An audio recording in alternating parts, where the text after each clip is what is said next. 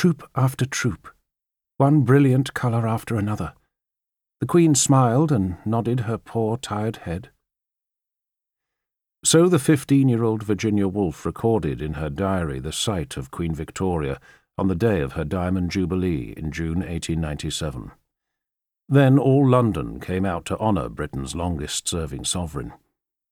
The march past and open-air ceremony at St Paul's Cathedral marked the century's high point of imperial bombast and national self-regard.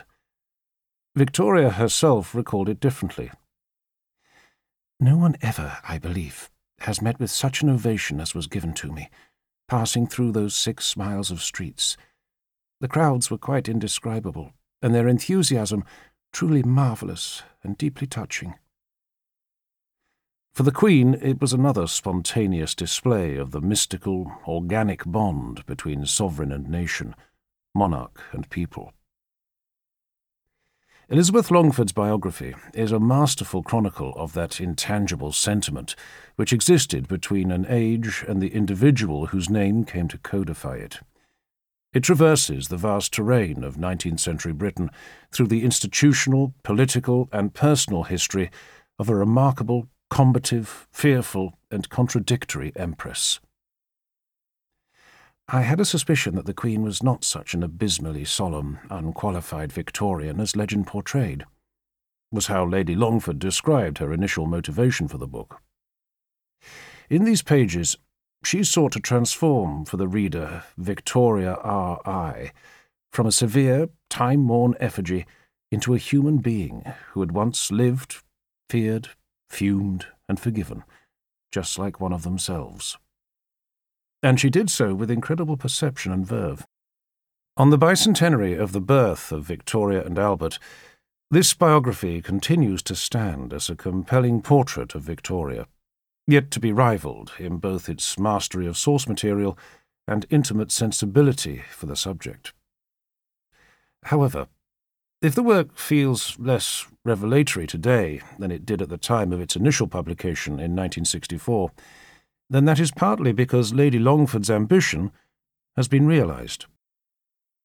It was desperately appropriate that the young Virginia Woolf had stood among the crowds at the 1897 Jubilee, for it would be her generation and fellow Bloomsbury Group intellectuals Lytton Strachey and E.M. Forster who would do so much to rubbish the 19th century in the public mind.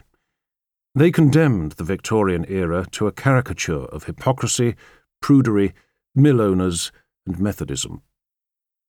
Elizabeth Longford's life of Queen Victoria dispelled that lazy myth and formed an important component of a cultural reappraisal of the 19th century, which would find multiple outlets in campaigns by John Betjeman to preserve Victorian urban architecture, the popular work of the Victorian Society, the bravado histories of Asa Briggs, and academic scholarship of the Victorian Studies Association, and a swathe of more sympathetic books, exhibitions, and films covering the 1800s. Most recently, for instance, there have been the films Mrs. Brown, 1997, telling the story of Queen Victoria's personal friendship with her Scottish gillie, John Brown; Young Victoria, 2009, exploring the early years of her marriage to Prince Albert; Victoria and Abdul, 2017, charting another monarch-servant relationship, this time with her Indian attendant, Abdul Karim.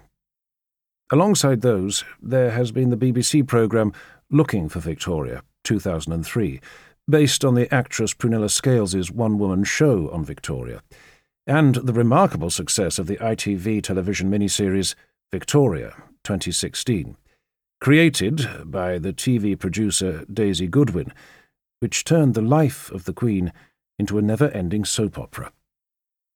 None of this modern Victoria industry could have existed without the work of Elizabeth Longford.